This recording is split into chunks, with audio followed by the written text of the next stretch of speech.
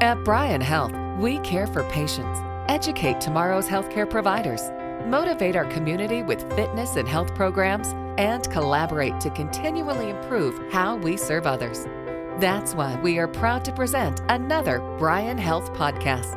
Welcome to the Bryan Health Podcast. I'm Caitlin White, and today we are discussing skincare and skin cancer in honor of Skin Cancer Awareness Month with Dr. Gina Weir, a dermatologist at Dermatology Associates of Lincoln.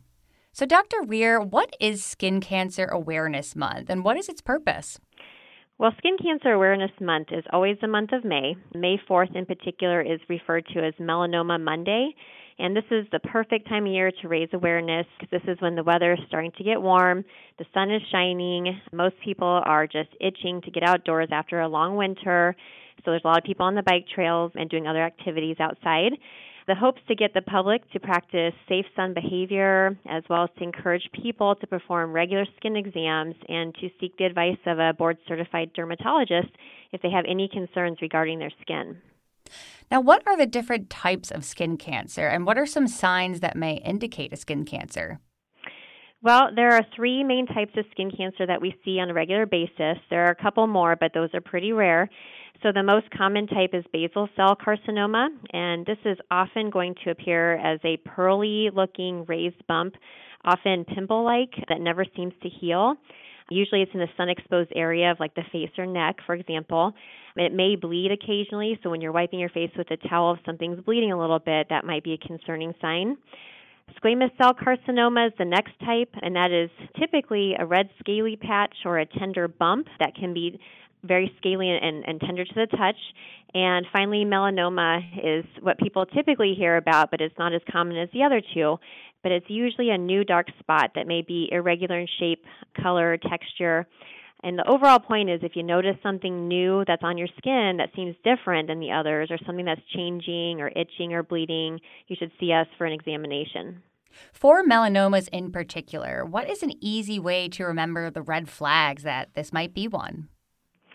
So we often tell patients about the A, B, C, D, E's of melanoma, and what those stand for. A is for asymmetry, which means if you cut something in half, one half doesn't look like the other. B stands for borders, so this just means irregular borders, or it's ill-defined, like you can't quite see where it starts and stops, or it's a funny-looking shape. C is for color, one spot that might have multiple colors within it, such as different shades of brown or black or blue sometimes that we see. D is for diameter. So a majority of melanomas are greater than 6 millimeters, which is the size of a pencil head eraser, but that doesn't mean that smaller spots can't be melanoma as well. And then E is one that some people might not have heard of, which is evolving, and that means a mole that's changing in size, shape, or color. So those are all worrisome signs for skin cancer. Now, if I am diagnosed with skin cancer, can it be cured? For the most part, yes. A majority of skin cancers are treated with excision, which means tissue is removed and the area is sutured up to close it. Pathology is then used to look at the margins to make sure all the cancer is gone. Depending on what type of skin cancer it is, there are some less aggressive types or more superficial types, and those can be treated even as simply sometimes as a topical treatment, or we can even scrape the tissue, which is less aggressive than excising it. But then there are more aggressive types of cancers. So, for example, a deeper melanoma or a melanoma that's been growing for a while, if those get to be to a certain depth in the skin, we have to send the patient off to surgery because they have to get their lymph nodes removed and checked as well. But overall, the best thing is to get spots checked sooner than later so that they can be treated, as soon as they're noticed on the skin. So with all this talk and awareness, how common is skin cancer? Is very common. As a matter of fact, it is the most common cancer overall in the U.S. Oh, wow. And it represents half of all cancers in humans.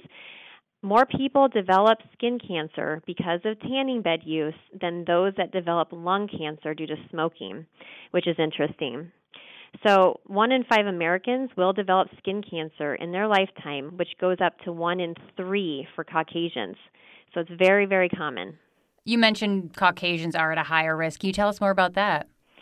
Well, when you talk about who's at higher risk of developing skin cancer, very fair skin is one of the main risk factors for developing skin cancer. So going through the risk factors overall, the main risk factors would be skin that burns easily, so very fair skinned people, those with blonde or red hair, a history of excessive sun exposure in the past, so that includes tanning bed use or history of multiple sunburns, and then those that are on immune-suppressing medications or have immune-suppressing diseases puts you at high risk of skin cancer as well. But specifically talking about melanoma, risk factors for that include people that have more than 50 moles on their body. So if you're a very moly person, it might be a good idea to have a skin check. And then in general, Caucasian men older than 50 have a higher rate of melanoma than the general population. You mentioned tanning beds. So how does that factor into someone's risk? That's a good question, especially because tanning beds still are popular and they were popular in the last, 10 to 20 years. So any exposure, unfortunately, to tanning beds before the age of 35 increases the risk of melanoma by 75%. So that's a big increase in risk just with any history of tanning bed. In regards to sunburn, just one blistering sunburn in childhood doubles melanoma risk. So the important thing is that I tell my patients everyday exposure to the sun is cumulative. So I always remind parents it's super important to protect their kids from the sun and teach them about sun-safe behavior because most people get the most sun damage in the first 10 to 20 years of life. And so it's very important to protect our kids when they're young from getting sunburns. So like you mentioned, with summer on the way, we still want to get outside. What are some ways to practice safe sun? Well, there are several things a person can do to practice good sun behavior. First, seek shade. So try to stay under trees, umbrellas, or whatever else provides a barrier from direct sunlight. So if you're going on a sunny vacation, just try to think about using umbrellas and things like that on the beach. Second, wear protective clothing. I really love SPF rash guard shirts and hats and things like that. It's an excellent way to prevent sun damage. So I always tell families, try to get hats for all family members for outdoor activities, especially those hats that have a 4-inch brim around the whole hat because it protects your ears. And so when everybody's going outside to play, it's important to make sure everybody throws a hat on. And of course, applying sunscreen generously. So sunscreen should be a minimum SPF 30 or greater. Ideally, it's even higher, SPF 50 to 100, and have it be broad spectrum, be water resistant, especially if you're doing pool or beach play. And it's important to know it should take about a full shot glass of sunscreen to cover an adult properly. So a lot of times people don't use enough sunscreen. And if you get through the summer with just one bottle of sunscreen, that means you're not using it properly. So you should need to buy several bottles of sunscreen, even just for one person throughout the summer. And you should reapply every 2 hours if you're going to be outside all day. Besides sunscreen, are there any natural supplements we can use to protect our skin? Well, patients ask me that occasionally, and aside from regular use of sunscreen, I often tell my patients to use a vitamin C and E serum or moisturizer in the morning because this does help reduce oxidative damage from free radicals generated by UV light. So a lot of times I say in the morning you should apply a vitamin C and E serum first and let that dry, put sunscreen on second, and then put on makeup or just leave it. And then as far as supplements go, there's an interesting supplement over the counter. It's called HelioCare, and it's actually made from something called Polypodium leucotomus, and it's derived from a fern in Central and South America. And taking this supplement actually helps protect the skin against free radicals as well.